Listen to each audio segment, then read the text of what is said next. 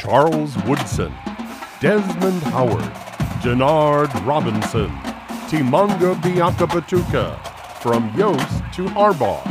Passed down from generation to generation, Michigan football has stood the test of time. What's that feeling you get when you catch your first glimpse of the big house? When you hear, and take the field? When you see the team emerge from the tunnel, sprint across the field, and touch that famed M-Go Blue banner? Saturdays in the fall, tailgates with friends and family, favorite players, favorite teams, and unforgettable moments. A lifetime of memories. College football in 2020 may be unique, but it has arrived at the corner of Stadium and Main, which is where you can find Michael Spath and Justin Rowe sharing their analysis, their stories, and their emotions about this year's Wolverines.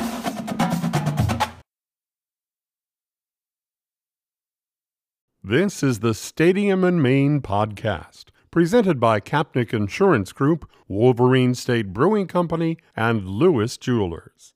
Welcome back to the Stadium and Main podcast. I am Justin Rowe, and I am joined today by my co-host Michael Spath, as well as special guest former Michigan defensive end Will Heininger. Guys, it's a little bit of a sigh of relief as well as some excitement for signs of improvement. Michigan goes into triple overtime and beats Rutgers yesterday, late into the night. I think it was midnight by the time that game was over, and it started at 7:30. How are you guys feeling about everything, a few hours after that crazy win? Mike, I'll let you go ahead on that one. I'm happy it's a win, and it was nice to see signs of life. And, maybe the big picture doesn't change as much, but, hey, I'll take a win any day over a loss. And, frankly, I'll take seeing guys play hard and having some juice to them. So that was awesome. Yeah, for me, honestly, I look at it as I appreciate some of the small victories within the overall victory, and that is, the rise of Cade McNamara, the decision finally to go with the number one running back, and that number one running back, Hassan Haskins, paying off for Michigan in a big way in that game. I'll give a small victory to Daxton Hill, who comes over the top and has the game-clutching interception on a day that was otherwise a pretty hard performance, a tough day for Daxton Hill. So, I look at some of the, Cornelius Johnson overcoming his fumble early on to have a really nice game. I look at some of the positives in terms of player development and player emergence and more so than the overall win. I mean, the fact that they took, 3 overtimes, they were losing 17-0 at one point in the first half. I mean, those were all very discouraging things. But now you look at it and, they can win this game against Penn State. They could, if they play Maryland, they could win another one. I mean, they could at least, I don't want to say salvage the season, but they could at least have some positive momentum, something positive coming out of this year, depending on what they do with the next couple of weeks. So I'm trying to look at the positive side of it more than the negative side, although there's certainly a lot of criticisms we'll get to in today's podcast. Yeah, so let's get into it a little bit here. Obviously, it was a decent win for Michigan, even though Rutgers is still Rutgers. It's definitely a better Rutgers team than we've ever seen before. Greg Schiano really has this team rolling. I mean, obviously they're 1-4, so you can't really say rolling, but they are immensely improved compared to the past few years, especially at the quarterback position on the offensive side of the ball. Why don't we start with Cade McNamara right now? I think that we should, Joe Milton looked like kind of the same Joe Milton that he did against Wisconsin, and so it was a quick trigger for Jim Harbaugh and Josh Gaddis to make the switch, and then Cade comes in. I mean, that stat line was unbelievable. He accounted for 5 touchdowns. He had a completion percentage of 75%. He gave that team the spark that they needed. So, Will, I know you're the defensive guy, but still watching that quarterback play, what did that what did that make you feel about this team and this offense for the rest of the year and even just in this game? You know, Justin, it was great to see, and definitely I'm a defensive guy, but one thing that especially D linemen spend a ton of time on is just figuring out how to make the quarterback uncomfortable. And that's one of the first things that I just look for and see sort of naturally as I'm watching football is if the quarterback is comfortable, feels like he's on rhythm, is making quick decisions, or is sort of nervous back there and has fast feet. And Cade, for his part, looked outstanding and continue to touch on that.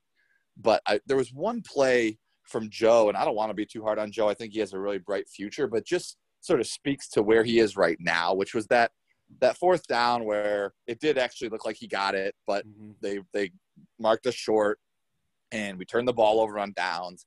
And to me, it looked like sort of like some other plays this year of like, he just didn't quite get the urgency you needed to get that first down, like go up and over or put your shoulder down 100%, but you can't sort of put your shoulder down sideways and say, this will probably work. And, you know, so they made the change they needed to make.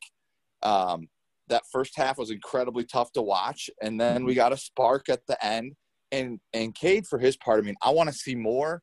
You know, we don't want to anoint him after the first week of Joe. You know, other coaches got film of Joe, and then they got to do what I just said and look at, all right, like what are the plays where he looks least comfortable? How do we replicate that, you know, on defense? And so it'll be interesting to see what adjustments people make against Cade. But truly, he was sharp. He was poised. He was confident. And then you could see that start to sort of filter to other players. That confidence would sort of spill over, transfer to some of the other guys. And that was encouraging to me. Yeah, Will, you know, it's a couple things to digest there. And so what you're talking about with Joe Milton, and I think what has been very evident in these last two games especially, maybe if you want to go back a third game to Indiana, is there's a tentativeness to his game now. You mentioned the fourth down play. And the way that he was running, he was kind of like, you know, trying to find the perfect hole and figure it out. And then, you know, he's 6'5" and 250 pounds. Like, just turn yourself into a bowling ball and go get the first down. Go get that shit. Yeah, like, exactly. And like, then there's a lot of his, you know, he throws a nice ball to Giles Jackson, but we didn't see enough of that. We saw a lot of him floating. We saw a lot of him overthrowing guys. We saw him underthrowing or he's not a confident quarterback right now. And, you know, that's the one thing, and I agree with you. Let's not anoint Cade McNamara as like the second coming. Let's not say that when he gets to the game in a couple of weeks, he's going to go toe-to-toe with Justin Fields and be a better quarterback out there. But what he has right now, and what I really want to see him play with the next couple of weeks too, is that level of confidence and swagger. Because we thought we saw it in Joe Milton in week one, and then it just kind of, I mean, a lot of theories out there. How did the coaches handle him? Did they put him in poor positions? They failed to utilize his skill set. They stopped running him. But whatever happened, like you just saw his confidence week by week deteriorate to the point where the last 2 weeks, I mean, you're not seeing a quarterback with any aggressiveness, with any swagger. And that's what Cade McNamara appears to have, you know, just immensely, is that swagger, that confidence. I know I was reading some stuff, you know, apparently like he's on the sideline, like dropping F-bombs and like swearing at guys in a very rah-rah type of way. To get him going. And if that can keep going, I mean, Will, you know this better than anybody. Like, when you have a quarterback that the team believes in, that is a natural leader, that commands the huddle, that's when you'll get the best out of all those guys around him. And in the second half, we finally saw that. We saw the receivers, the tight ends, the running backs, and even the offensive line play arguably their best half of football all year. Yeah, and I think that, you know, maybe this is John O'Korn versus Purdue in 2017. You know, that we don't know what the future will bring. You know, John O'Korn came in that game and provided a huge spark, but then once he got into a rhythm later in the year, he really didn't pan out. I think that just from a talent perspective, Cade McNamara is a lot better than John O'Korn. Let's get that off the table right away. But I think that they, you know, we do have to temper those expectations, like you said, Mike. But one thing I want to ask you guys is, what the hell happened in this quarterback room this offseason? Thank you. Thank you. Because if you didn't ask, I was going to ask. It's mind blowing to me how obviously with Dylan McCaffrey, transferring, what happened there? It seemed like all offseason he was the guy, he was the number one, the front runner going into it. And then all of a sudden Joe Milton takes the lead and becomes the starter, causing him to transfer. Well, Joe Milton doesn't look like he's this unbelievable guy, obviously, that just overtook that. So I don't know what happened. And then how does Cade McNamara not even get a look? And I know that it was I'm assuming that they were focused so much on Milton versus McCaffrey that McNamara was an afterthought, right? And so nobody was really giving him a real look. But I just want to know what happened in the spring, the summer, the fall. What was going on in Schembechler and in this quarterback room? Yeah, I was wondering the exact same thing because, Mike made the point. You want to play for a quarterback who, when the team loves the quarterback – and he's a guy that will go out there and fight for you, and he's not a prima donna, and he wants to just be one of the guys, that goes a long way. And I don't know if that weighed into the decision or they thought that that's where they were with Joe, but I'm very curious for a number of reasons. I had a Michigan coach, tell me last year that in practice when McCaffrey had broken into the open field and decided to run, that nobody on the team had caught him yet when he was in the open field. Mm-hmm. Now, that might be an indictment of our speed on defense, but at the same time, Dylan McCaffrey is pretty damn fast, and we had seen that when he broke away. The other thing that really I think is never emphasized enough, and how could it be unless you're there at practice? But I think so much of this, and I used to say this with Shea Patterson, is you can get a sort of misleading read at practice because of the way football is practiced now. Like, there are no quote unquote live bullets. You don't get to come close to the quarterback, let alone touch him. And so a guy can look really damn good in practice when, he's used to not getting hit, when there's not guys diving at his feet, when, there's not people reaching, clawing at his arm as he's throwing it. And I can understand how those things might make you, clam up or not play with the same confidence. But if that's the case, because that's one of the things that made sense to me with Shea was, a lot of the times he would turn it over in the game was clearly shit that worked at practice because he was able to move around and juke and try to run out of the pocket, and defenders couldn't tackle him or wouldn't chase him all the way down. And in games, clearly, that ball came out of his hands over and over and over. And so I wonder about the way they look in practice. And I wonder, exactly what Justin said, where was that battle? What was the conversation there? Because Cade certainly looked good. And, now we're sort of playing merry-go-round. So I'm not quite sure how it was handled. But I will say at this point, Cade is obviously the best player, the best quarterback we have playing right now. He's playing the best, and so you ride with it. And like Mike said, see what kind of improvements we can make game to game and week to week, and not, look too far ahead and make any big comparisons yet. So my take on this, and honestly, I think this is one of those things, Will, this from your playing days, that often it's like 3 or 4 years after you've graduated from school where guys finally kind of feel like they're no longer under the shadow of Michigan football. And so they just become a little more transparent and honest and tell you what really went down during their years on the team. So I don't know that we'll really understand the McCaffrey Milton thing for at least a couple of years. Maybe if McCaffrey transfers and of course, and he, if he has success somewhere else and he does his first feature interview and he talks about he might go out there, but he's also a program from, his dad is a former NFL wideout. His brother is Christian McCaffrey. They might just keep that stuff internally because that's the kind of thing that you do in football. So I don't know that we'll ever truly know. I think when you look at McNamara and Milton, and what you're talking about, Will, is the whole idea of this common term that Michigan has used for many decades. The state street player versus the main street player, the guy who can get it done in practice because of whatever the circumstances are. He's going against the second team defense or the scout team defense. They're not hitting him. there's not really live game situations because of all these things going on, versus the guy who goes out there on Saturday, the lights go on, especially these last 2 weeks when they've actually played on the lights, and boom, he can't perform. It just doesn't go on for him. Yep. I think another thing too with Milton, when you look at it, I mean, we talked about it coming into the year, and people were making the comparisons to Cam Newton and Vince Young and other stuff. Like, those comparisons were crazy, but physically, he is something of a freak that Michigan has maybe never had at the position. The only guy with the arm strength of him is probably Ryan Mallett and Drew Henson. The only guy with the athleticism of him is Devin Gardner.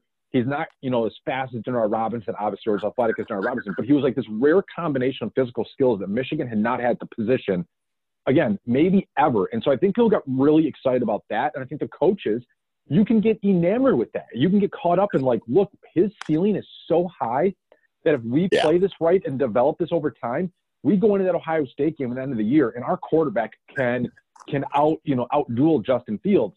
Sure. The problem is that the development hasn't been there, and he's regressed week to week. And so, maybe they got excited about that, and they said, Cade McNamara, sure, he can manage the game, but can he beat Ohio State for us? And sometimes you can make a decision like that about, like, I'm looking at week 9 and not necessarily at week 1, 2, and 3, and 4. And so I wonder, Will, what you think about that, if that's possibly what happened here. I think that's a very, possible scenario, especially with the pressure that the coaches are feeling and are under, or that you would have to assume they'd be feeling, that they might talk themselves into that. A lot of times they do look at, the rivals, the teams they're playing, and say, okay, well, we have to be able to do this, this, and this to beat them. And, maybe Joe's the only guy with a high enough ceiling to be at that point by the time we play them. It could be something that they would talk themselves into. But I do have to say, just purely watching the games, if you knew nothing about any of the quarterbacks and you just watched them, so far to me, Milton looks like the third most athletic of the guys we just talked about from this year. Mm-hmm. Like, Cade looks more sudden and more explosive, and that could just be due to decisiveness and comfort. But he looks certainly to me to be a more explosive athlete so far, or at least a more effective athlete with the ball in his hands. And then, McCaffrey, I don't think it's close, but I'd like to see, I guess. I mean, but I think, we clearly made that decision, made that evaluation.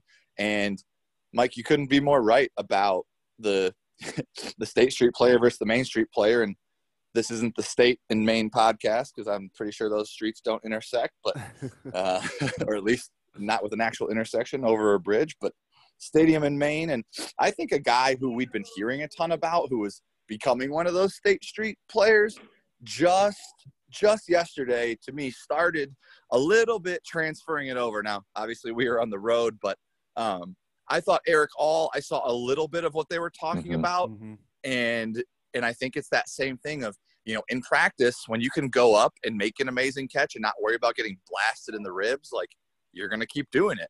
And it seemed like yesterday we just saw little bits of flashes of that. And it made me think of Eric when Mike made the State Street versus Main Street comment. But I will just end with this, saying that the best coaches are able to help their players literally simulate in practice, and even in drills, even in individual drills, like the actual movements that they will be making on Saturday, even though it's a 4-second or a 7-second play. Like, so for the D lineman, literally practicing the 3 or 4 steps your first step could be and where your hands would go. And so it's more likely to translate. I just think that that's harder on offense these days, because offensive coaches want to have their plays be successful. They want to see how they work. And in defense, and they're ultra paranoid about injuries. And so you can't really be physical the way that defenses will in games. And to Justin's point, Greg Schiano can coach, and he has a solid football team over there despite their record. Yeah, and one thing, I mean, obviously we've seen this defensive secondary, so maybe Joe Milton looked really good against the secondary in Schembechler Hall, so that's a possibility as well. But other positives on the offensive side, oh my God, we have a running back. We have a number 1 running back, guys. Hey. It's unbelievable. a guy got more than 20 carries, more than shit. We haven't had anybody get more than 8 carries, I believe, in a game before. So I think that's good news. Hassan Haskins really broke out. The run game really, really worked well in the second half. When they needed it to most. And so one thing I did want to ask you guys about between the run game with Hassan Haskins and play calling in general from Josh Gaddis, it seemed to change with Cade McNamara in. Like they opened it up. They started running the RPO read option with Cade, which we really didn't see with Joe Milton, which is kind of crazy to me because of Joe Milton's size and athletic ability. But what do you think about the run game and how they established that, and then play calling from Josh Gaddis towards the end of the game to get them rolling and actually get this offense moving? Well, I'll let you tackle that, but I do, the one frustration I have is that it's one thing to take time trying to figure out who your quarterback is because they're both first-time starters, both newbies. What I think was annoying for Michigan fans taking 5 games to make the commitment to Hassan Haskins is that he showed it a year ago that he could be a number one, and yet they still dicked around with this, pardon my language, and played all 4 guys when you see what he's capable of. And he reminds me of Mike Hart in just one way, in that he tends to get 1 or 2 extra yards by falling forward in a way that, we saw it in the game yesterday. I think he got a first down on like a 3rd and 1 just because he kind of like twisted and turned his body and like dove backwards, knowing, hey, I got to get 1 yard. I don't need to get 5 yards. I don't need to stay on my feet. I just got to dive and get 1 yard. And he dove over the top for the touchdown because he knew, like, I just need 1 yard. I don't need 10 yards at this moment. Thank you. And so, yeah. So Will, your thoughts on the running game, how it opened up with Cade McNamara, and obviously your like for your excitement about Hassan Haskins here going forward. Yeah. Hey, those are strong words comparing him to number 20, but I'm not, I don't think it's too far off, at least in the sense that you said of, it's been a while since, or we take, you forget how nice it is to have a running back who you don't have to worry about missing out on yards that are there, or maybe that aren't there for everybody, but that are possible, and that they understand they have that spatial awareness, that field awareness of, okay, I need 1 more yard for this first down. Normally I'm not going to spin back with the ball in my left hand or spin in that direction and have it potentially be punched out. But in this situation, if it's the difference between getting a first down and our offense being off the field, like, it just looks like Haskins has that understanding. He plays with it. He keeps his legs churning. And he also keeps his hips square to the line of scrimmage, so parallel to the line of scrimmage. You'll notice, like, as he'll set up his outside runs, he'll very quickly have his hips back parallel and therefore be able to stick his foot in the ground, go back, to the other way if he wants. I was really impressed with Haskins. And then I thought that the O-line started to gain some confidence. Now, there's plenty of things we got to work on, of course, and we could spend a long time talking about that. But some things I saw from them that I think are sort of the O-line equivalent of the little things that get you over the hump that we talked about with Haskins and some of these other positions, is they were finishing guys. They were making first contact. A guy would then bounce off, and, rewatching some of the second half, our O-linemen are then re-engaging, flattening a guy and landing on him and laying on him, which allowed Haskins to actually have cutbacks sometimes, which took that defender entirely out of the play. Mm-hmm. And I tell O-linemen all the time when I'm coaching them, and even back when I was playing, the hardest thing for me, or the thing that you guys do that makes it the most difficult, is that last shove.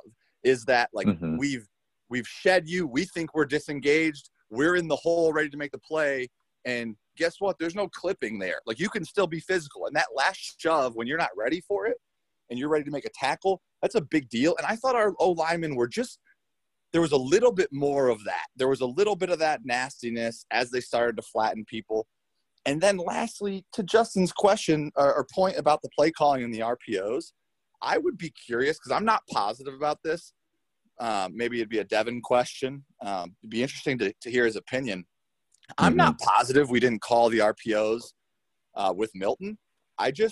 They looked like he wasn't as decisive or wasn't as comfortable reading it, and so maybe we got away from it. But it was very nice to see it run effectively because, God, yards have been hard to come by, and to see us be able to just take advantage of some easy schematic yards that other teams do to us all the time was encouraging. It really was. Yeah, it's interesting, Will, too. One of the things that Cade McNamara in both the Wisconsin game and this Rutgers game, when he first comes in, I think it was his first pass against Wisconsin, maybe his second pass against Rutgers last night, is a deep ball. It's a deep ball, and it's a completed deep ball. And all of a sudden, oh my goodness, linebackers and safeties, they can't, take that first step forward at the snap. They've got to respect the deep ball. And so, people asked about how did the running game get going? Did they just want to play for Cade? Well, it's all part of that chess game, right? And so suddenly they have to respect the throw. They have to respect the deep threat. And now it opens up more opportunities. And I agree with you, Will. The offensive line started finishing guys a little bit better. I mean, this was, between Zach Carpenter, Zach Zinner, and Carson Barnhart. I mean, you've got three guys starting right now that are in their first or second year. Yep. That is a positive that bodes well for the future of this team, whether it's the rest of this year or going into next year. I mean, they're starting to show a couple of signs. They showed it in this game, and then they've got to build on it. I mean, I think the one thing to take away from this is, I don't want to say it's the Rutgers factor, oh, come on, guys, it's Rutgers, but it is one game. Let's see what they do going forward. But you'd much rather, there's so much positive and all about that confidence that this offense can build on now. And I'm more excited to see what they can build on now than at any point since, obviously the Minnesota game. And I think that they have a quarterback that they can rally around and a running back that they can rally around. And they have wide receivers like Ronnie Bell and Cornelius Johnson that are going to push and fight for every single thing that they get. That's probably the biggest takeaway from at least the offensive side of the ball, Will, and we'll get to defense here in a second, but they showed fight, and that has been something that we have been clamoring for all season long. They absolutely did. They showed fight. They looked like they wanted to be there. I want to be clear that I am by no means saying guys didn't want to play for Joe, and it's not like a light switch goes on. It's that confidence that builds, right? It's that confidence of, hey, I touched the ball, you got a first down, contributed. The offense starts getting to some flow. And so that's the positive, that I'd like to see us build on, as well as it just seemed like we actually utilized guys' skill sets better in terms of getting the touches where they need to be. For instance, Chris Evans was catching the ball more. He really almost looked like a wide receiver on the fourth down conversion, a big 4th and 3 in the second half. He caught a little slant and took it for, 10 or 15 yards, but it took me a second to realize that was Chris because he just looked like a wide receiver. And then it doesn't take away running back touches from Haskins and even from Zach, who still ran effectively. So to me, that was nice to see. And I have trouble giving credit to anybody from Ohio, and I hate their former coach, but also he breaks things down pretty well. I sent Mike a video last week. It's tough to send, but he had another one this week about getting guys touches and a story of, him coaching at Notre Dame, big game in 2000. This is Urban. And he was wideouts coach, and they lost a huge game. His star wideout was crying after the game, and he said, it's wrong. And he said, not in a selfish way, but the player let him know, we lost. I didn't contribute. I didn't even touch the ball today. And he said right then, Urban said he made a promise to himself, you got to get your best players the ball, period. And I thought, from our first couple weeks of what are we doing with 4 touches apiece for 5 running backs, yesterday started to look a little bit more like intentional or at least strategic, wise, prudent touches and spreading that around between our offensive skill players. And again, I guess that happens when you have competent quarterback play. And let me guys, read off the touches that, because I think what the box score looks like is exactly what we've been looking for. Hassan Haskins, 22 carries for 110 yards. Absolutely, that's what we're looking for. Zach Charbonnet, the second back, with 6 carries. I would even say, maybe get him the ball a little bit, maybe 2-3 more carries there, but that's great. Blake Corum, 4 carries for 9 yards, not too effective. But then, like you said, Chris Evans, 1 carry for 4 yards, but then 4 catches for 30 yards. I think that's exactly how you have to use Chris Evans in this offense. And then Cade McNamara had 4 carries as well. Obviously, was 1 rushing touchdown. That box score is what we've been looking for all year, isn't it? Yeah, I mean, I would say so. You wanted to commit to a running back. I mean, you had a plethora of riches, but if you don't use those riches effectively, then all you've got is a lot of bodies. And so they found the running back. The numbers that McNamara, 35 pass attempts or 36 pass attempts. I mean, hell, if you played more of the first half, he probably would have had about 40. That's pretty much in line with what most college football teams and good college football offenses are doing nowadays. Throwing for 260 and 4 touchdowns. I mean, it's crazy to say this because I had a friend text me last night and goes like, when's the last time we had a quarterback throw for 4 touchdown passes in a game? Now it happened to be Shea Patterson last year, but that's pretty much like a norm in college football today. That's like what the best offenses are doing on a regular basis. So these are the type of numbers that you should see in offense like Michigan with the skill that they have, with the talent they have, consistently put up. And again, there's a lot from this game to build on. And now you've got Penn State coming in, a winless Penn State team that you have another opportunity to have some success, win that game. You're 3-3. Look, I mean, for me, this game didn't change the end result. I still think that Michigan should move on from Jim Harbaugh, but I'm trying to look for individual efforts, development, small victories, and there were enough of them yesterday against Rutgers to look forward to the next couple of weeks when they have Penn State and Maryland, and then someday down the road they play the game and we can cross that bridge, or just not. Like let's just blow that bridge up, stand on the other side, walk the other direction, and just hope that nobody notices. Hell no. Hell no. We're gonna build on this shit and we're gonna keep getting better. Love it. And whatever happens, we're going to come out that. I mean, Mike, better than any of us. There's been seasons when we were even more of an underdog than this, where not only did we play it close, but came out on top. And I'm not saying it's likely, but I'll never shy away from that game. And more importantly, these players just yesterday experiencing some positive outcome, experiencing some result to their hard work and sticking with it. And you could see them gaining confidence as the game went on. That's just what we've been craving, as you said. And so if we can do that for a couple more weeks, right, like take the name of the opponent off. I don't even care who it was. Yesterday, the team we played was juiced up. They were themselves confident. They thought they were going to win. They were playing hard. And we found it in us to turn around an entirely listless, pathetic effort and to come back and beat a team that was playing with confidence and playing hard. And that's something that we have not shown this year at all.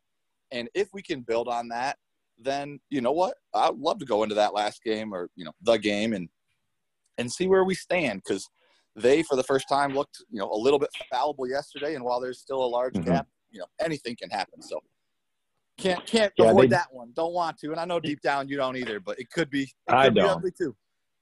I don't, but I'll be prepared to.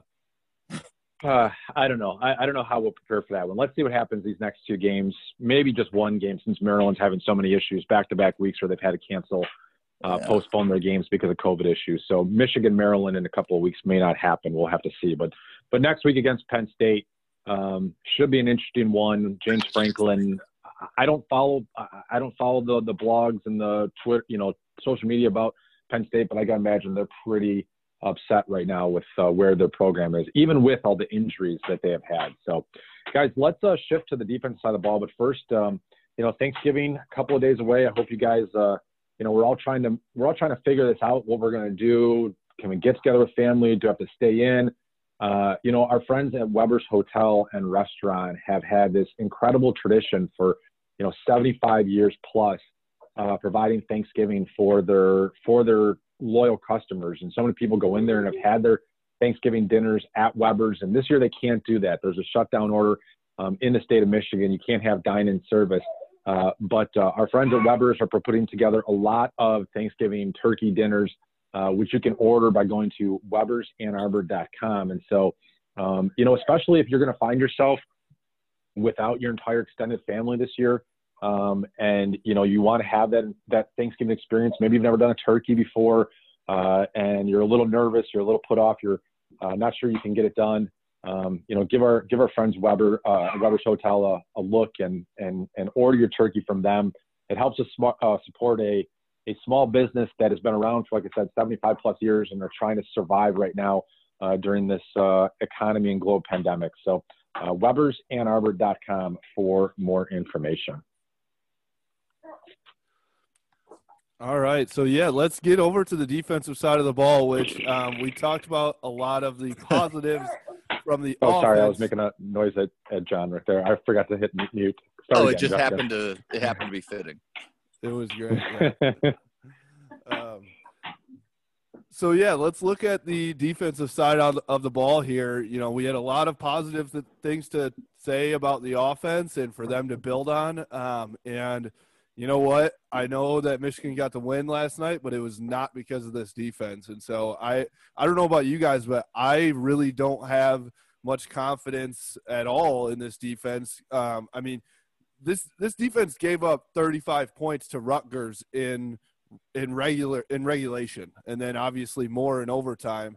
But what was your take on this defense? I'll go with you, Will. We can go to a technical standpoint. We can go, there's so much to talk about. I'll give you the floor here to air out anything you would like to say about it. Oh man. All right. Where do we start? I'll start, there were some positives. We were able to sack the quarterback at least once. We did, at the end of the game, we came up with a big play when we needed it. And here and there, we were able to make some tackles that I thought we didn't make this year for the most part. But then the same problems plagued us, and on important plays too. So the leaky yards kill me. Leaky yards, we talk about when, a guy should be down, reasonable tackle would be made. And so how many more yards does he get after that contact? Their 2-point conversion to tie the game is a perfect example. Now that was a tough play to make. If you watch the replay, there was a lot of Rutgers linemen in there and really just one of our guys on the tackle, but still that was probably a 230 plus pound guy on our side tackling somewhere around that. You got to get him down. You got to get him down for the ball game. Also just not being physical. So on their game, on the game tying touchdown right before that 2-point conversion, they had all their receivers ran free. Nobody was collisioned. We talk about this week to week. I think it's one of the most important things as a defender is to collision the effing routes. You're allowed to hit the guys before the ball is in the air. And in college, you can hit them even longer than 5 yards past the line of scrimmage. And so that is one of the lone advantages you have left on defense. And we choose to not take advantage of it play after play and week after week. And the result is on that 4th down when they had, we had pressure on the quarterback. He had to scramble. He wasn't able to throw in rhythm. And yet all of his receivers was basically, they were playing 7-on-7. They were untouched and they were running free. And so eventually he found one. So with the defense, to me, it's still, we talked about this a little bit in the former player chat last night, which was quite active. But, it looks like the scheme, college football has changed. Even the offense has changed in the last 4 to 5 years in the passing game. And I think partly it's adapted to this style of defense because Don Brown's style was catching on in some places and was having some success. And so, that's what good coaches do. They look at what people are doing and how do we beat it. And a lot of the ways you beat this defense is taking advantage of being over aggressive. And at the end of the day, that's what we look like to me is a bunch of – it's like we have a really good team at recess on the playground. Like we got all the good players, but we all run to the ball at the same time and we're not actually sound, and there's gaps and there's openings. And so I think we need to adapt on defense. And I think it comes from scheme. It also just comes from attention to detail on individual technique on each play, which is something that our former defensive coordinator now in Columbus would, harp on to no end, because ultimately it really is what wins your individual battle on a play. And so there's enough stuff wrong with the defense right now. I don't really know where to start. Although I guess we held them to, in the second half, my mom, who also is a very astute football observer, had said how bad, the pass defense was. And it was the glaring weak spot of the second half, or juxtaposed versus our offensive success. And I said she was right. But at that point, I think they had scored maybe a touchdown in the second half, and that was it. So we had at least done something and not, drive after drive giving up points. But you guys, I'd like to get your thoughts. I mean, there's so many things with the defense that need to be fixed, and yet, we can take away small positives and hope they build on them. Mm-hmm. I guess I just see I have less reason for confidence in that building after yesterday than I do in the offense having some building on what they did yesterday. What do you guys think? Well, I'll tell you, Will, looking at that game, that concerns me about the defense going forward is the fact that they're so injured now. The two defensive ends, Aiden Hutchinson and Kwity Paye, are out. Hutchinson is done for the year. Paye, not sure. There's some hope that he might be able to come back at some point this season, but we're not, don't know if that's going to be the case. Cameron Grown got hurt in this game, and so Adam Shibley came in. Hunter Reynolds came in for Brad Hawkins. Now, here's the good news: is I thought these two guys, who are both like yourself, Will, a former walk-on, I thought both these guys probably outperformed and outplayed the scholarship player that they were replacing. Shocker. Yeah. I mean, Hunter Reynolds made, one of the early plays of the game coming over the top on a ball that was going to be a touchdown and completed. I think it would have made it maybe 24-7 at that point. Or maybe that was when they kicked the field goal and it would have made it 21-0. But that was a huge play really early on in the contest. Shibley had a couple of nice stops, and to me, Will, the play of the game for the defense was not the interception at the end, because I think that the DB, I think it was Vincent Gray, was going to be in a position to knock it down. But it was either the second or third down play. They motioned their running back out of the backfield to the flat, and Michigan's middle linebacker, I think it was Shibley, went right along with them. Yep. And as soon as they threw him the ball, he was right in position. I think they got him down for a ate that tackle shit for right loss. up. Yeah, that was the play of the game, because all of a sudden now you put them in I think it was a second and long or a third and long, and now they're like, oh crap, now we're playing behind the sticks. We're down a touchdown. We got to score. They were in trouble at that point. So there were some moments for this defense to build on.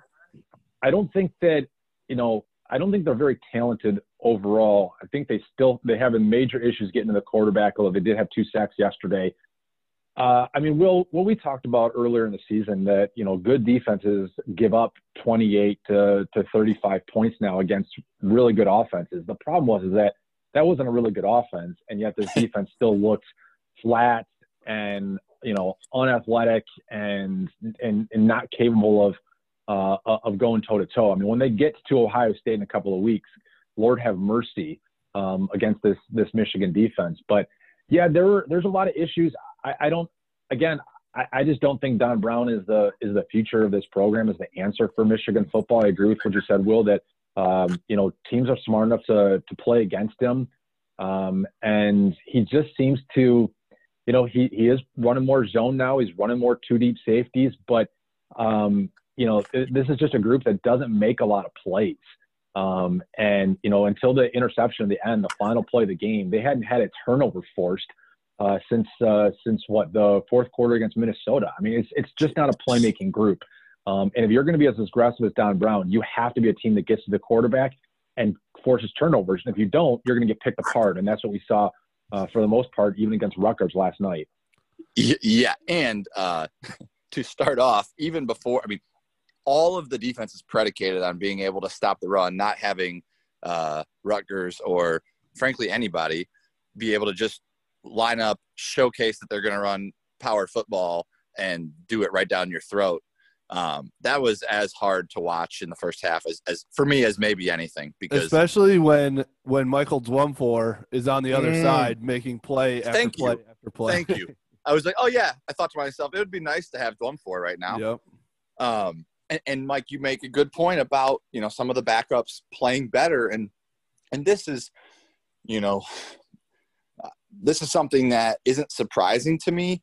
I think it's very easy to get caught up in, oh, this guy is this good or he's this many stars. And I, you know, felt that way myself before I played and saw plenty of 5 stars and 4 stars flounder and not be good, and plenty of walk-ons start and even go to the NFL. And you realize that there's so much less separation especially than what recruiting services make it out to be. But then it's what happens day to day in practice, and, you know, how much attention to detail you have for your job. And then every practice is filmed. And so they watch every single rep. And I mean, I know this was the case with me. I know this was the case with Kovacs. I know it was the case with, you know, Kevin Leach and definitely the Glasgows. Was after a while, even though you get fewer opportunities as a walk-on or even as a backup, after a while, if those opportunities, you continue to be successful, you continue to make plays, they want to win. So they're going to put in the best player. Now, to watch our first string or even, you know, depleted first string get the ball run down their throats by average players on the other team, to me, that's unacceptable, because you don't need great play. I mean, you need good technique, right? Like, you see average teams. Look at high school football. You see the same, you know, schools with sort of average athletes, powerhouse schools, run really solid scheme with really solid technique. Everyone knows what they're doing, and they win state championships, or they're successful, you know, every year. And we seem to struggle with knowing even what our job is on a play, or at least how, you know, that relates to the guy next to us doing his job, because to watch the backups come in and be more successful, you have to think to yourself, either the starters aren't trying, or they shouldn't be the starters. They're not actually the better players. So, you know, Mike, we don't make enough plays. We don't look like a defense that, you know, is that we'd be proud of at Michigan. And I hope that we can chip away and change that, because there are some bright spots. I agree with you. Except then at the end, when they motioned that running back out, we played it well. And then for the 2-point conversion, I was literally sitting there, quarterback draw, quarterback draw, quarterback draw. They motion the guy into the backfield. It's definitely quarterback draw. They run it. They get in. We don't tackle well. Announcer goes, oh, I definitely wasn't expecting quarterback run. Like, of course you were. Of course you were going to be quarterback run. Anyway, yeah. So no, that seems to be the go-to play on 2-point conversions, or on 4th and 1 at the goal line, the quarterback draw. Yeah. Because you've got so many athletic quarterbacks now, and these guys for the most part are bigger. You know, I don't know what the Rutgers quarterbacks dimensions are, but most of these guys are 6'3", 6'4", and 220 pounds, so they kind of feel like they are a running back in some levels. But sure. You know, I will say that the kid that he dragged into the end zone was Makari Page, who is a true freshman safety who, you know, has not tackled great this year. You know, but again, like, how much does a true freshman, even 5 weeks into the season, getting an opportunity to tackle guys in practice when they're so cautious about everything? You know, and he's the one that got dragged, and then a couple other guys try to jump on top. But as Will, you point out earlier, that by that point, the Rutgers offensive line was also there and pushing forward. So, Justin, let me ask you this, and both of you guys, this is, we kind of spent looking at the offense, talking about some of the positives that they can build on going forward, and maybe it's the individual players more so than the entire offense. But when you look at this defense, are there players? I mean, we seem like a little bit discouraged by what we expect to happen with this defense going forward.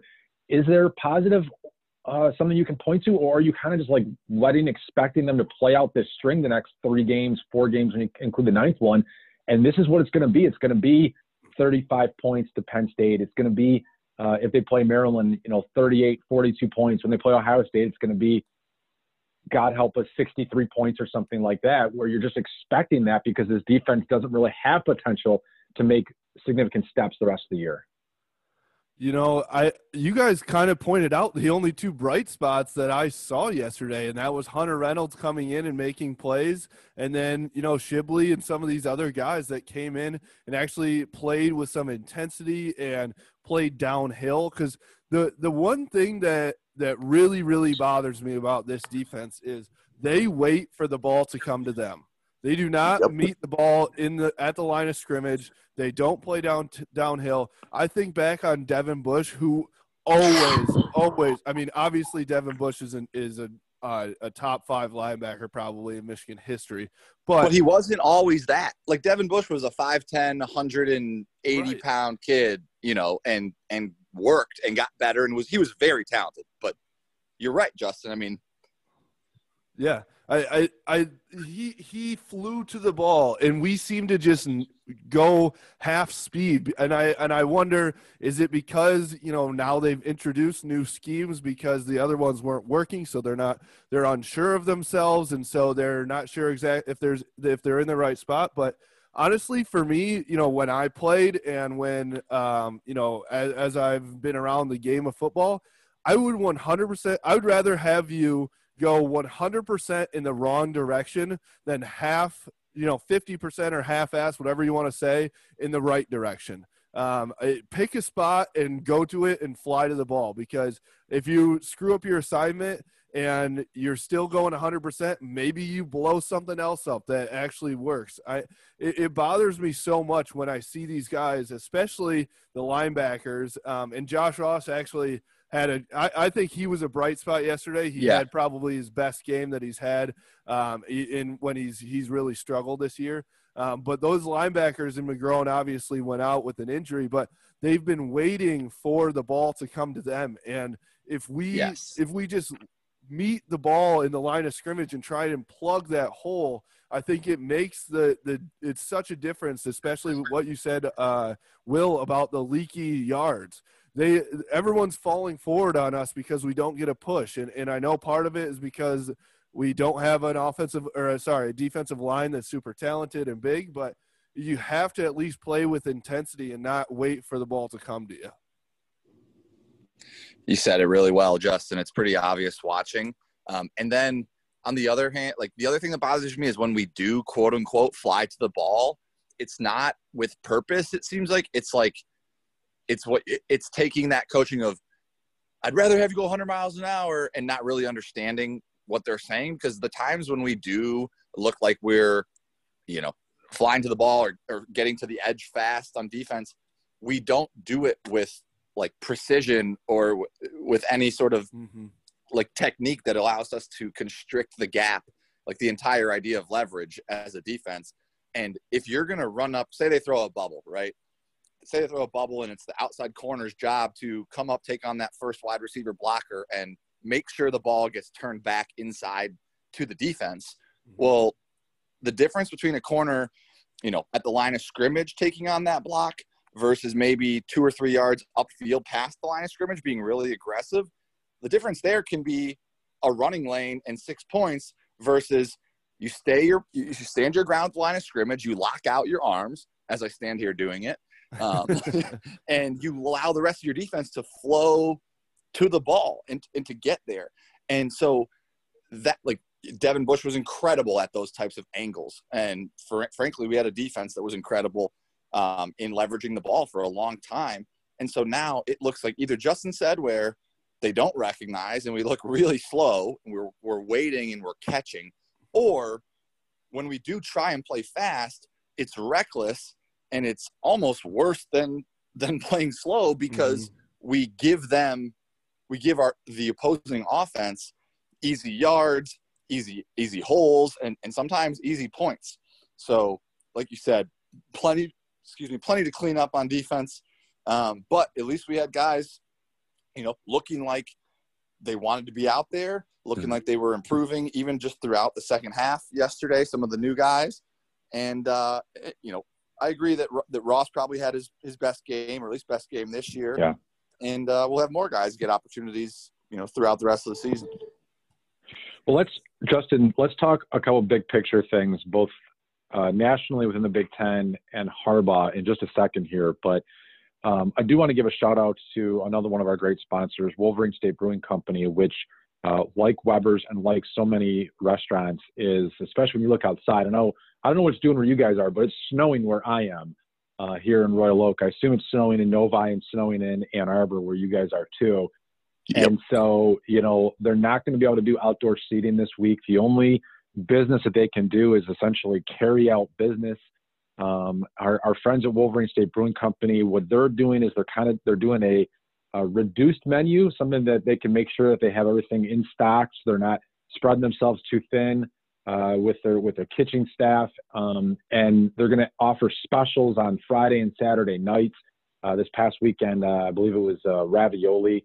And so you can check out their entire menu at wolverinebeer.com and see what they've got going on. I think Nate will post a new menu tomorrow, obviously a little bit different with Thanksgiving on Thursday. But if you can support, we're doing this here, not trying to be like, hey, look how awesome we are. But I mean, we're trying to do this where we're trying to get out there. And yesterday we got a Polish food from a diner here in Royal Oak, and we're constantly looking to, offer some support to our restaurants. We want them. There's so many great restaurants in Washtenaw County in Southeast Michigan. And when this is all said and done, we want them to still be living strong and being able to serve us, hopefully in a way that we can enjoy and appreciate camaraderie with friends and family once again. So check out wolverinebeer.com for the information. So guys, let me ask you this question. Let's look at Big Ten. Within the scope of this, Ohio State is Ohio State, although Justin Fields looked mortal yesterday. I wasn't going to say average. He looked mortal yesterday. Michael Penix Jr., Indiana looks for real. They lost by 7 on the road at Ohio State. He put up, close to 500 yards, 491 and 5 touchdowns. So where does Indiana fit into this hierarchy of the Big Ten? Northwestern goes out there, beats Wisconsin 17-7. Are they legit? Well, what do you feel about the Big Ten before we get to Jim Harbaugh and his future at Michigan? I was super surprised at the Northwestern-Wisconsin game. Obviously, it was biased because Wisconsin rolled Michigan, so I figured, they must be actually pretty good. But holy smokes, Northwestern is legit. Pat Fitzgerald has them rolling.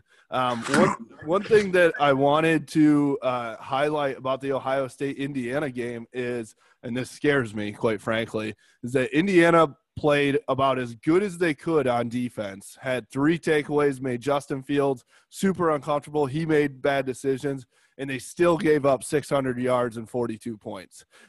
So I'm worried about what that means for Michigan's defense, in a few weeks. But I think that Indiana's still pretty legit.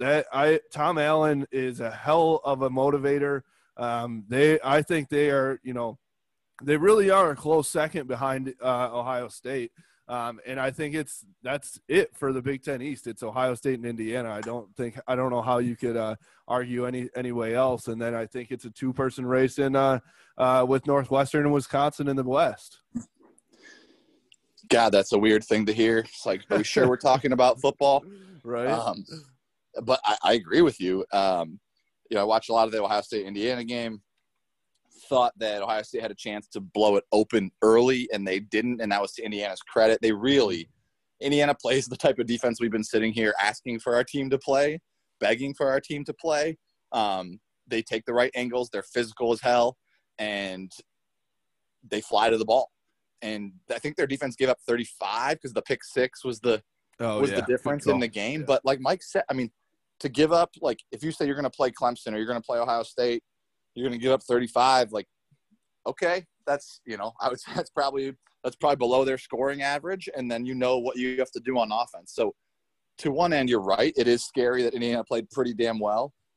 Still couldn't get it done.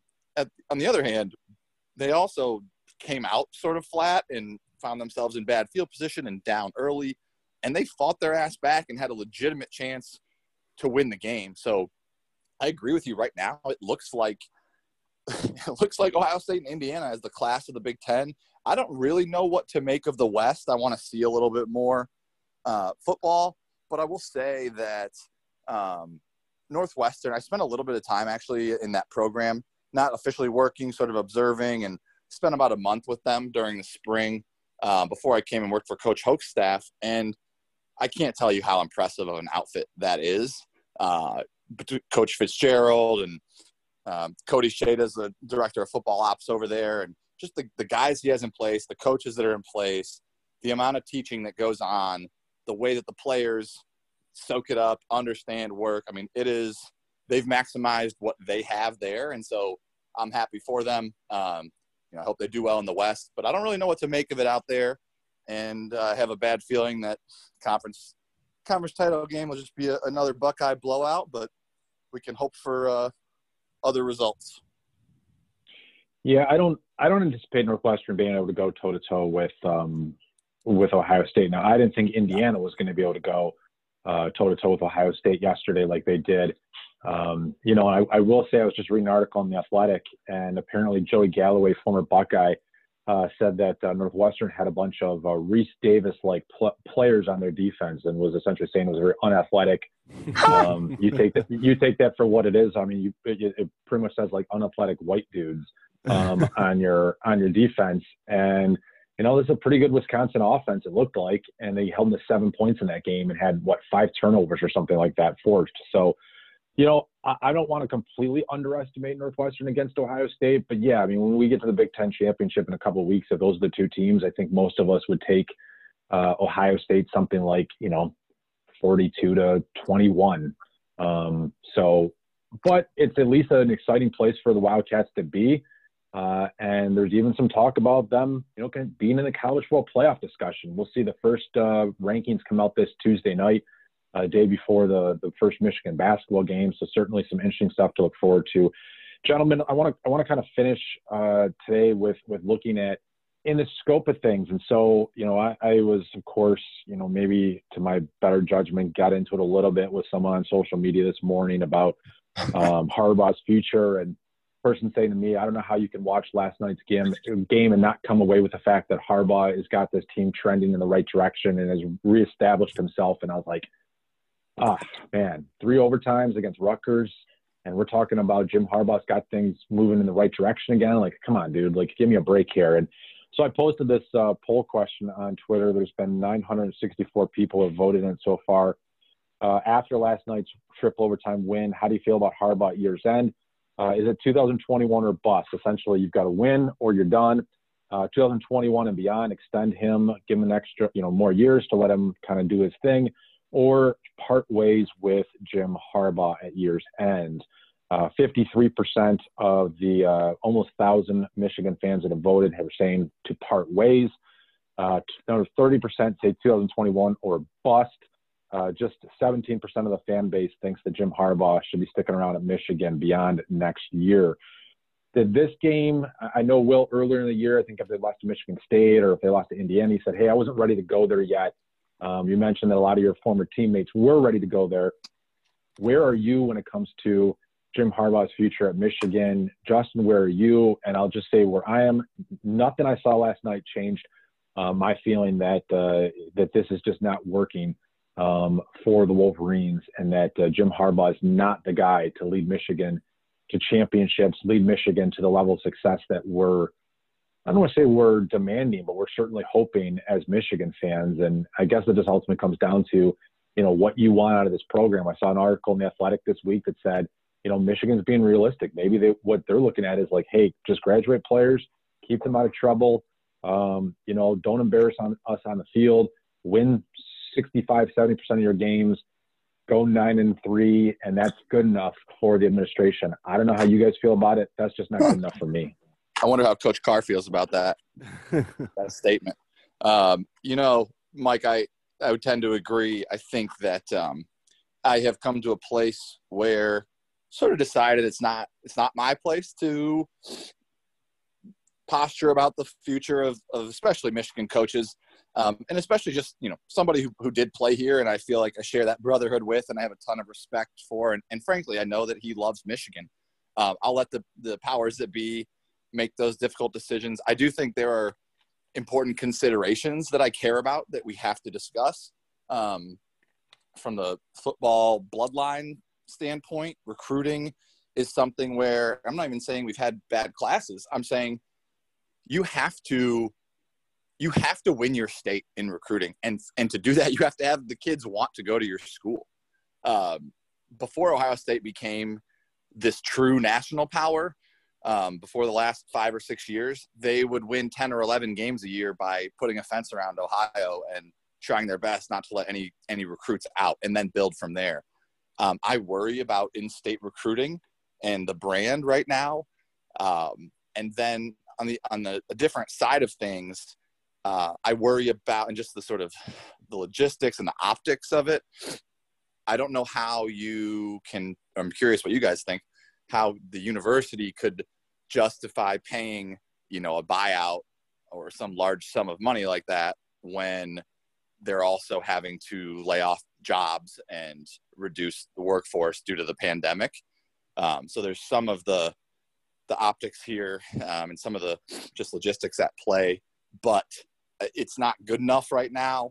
I saw somebody make a comment this week about, Brian Kelly at Notre Dame and had a 4-8 season and they wanted to fire him, and look where they are now. So, that would be amazing if that kind of turnaround happened. We are a long way from it, and that's kind of where I stand on things. I am still 100% confident that Jim Harbaugh will be here in 2021. Whether I think he should or not is a different conversation. But I think, to your point, Will, about the financial situation and just the 2020 and pandemic and weird year and all that stuff, he's going to get a pass. And so I think he will be the football coach.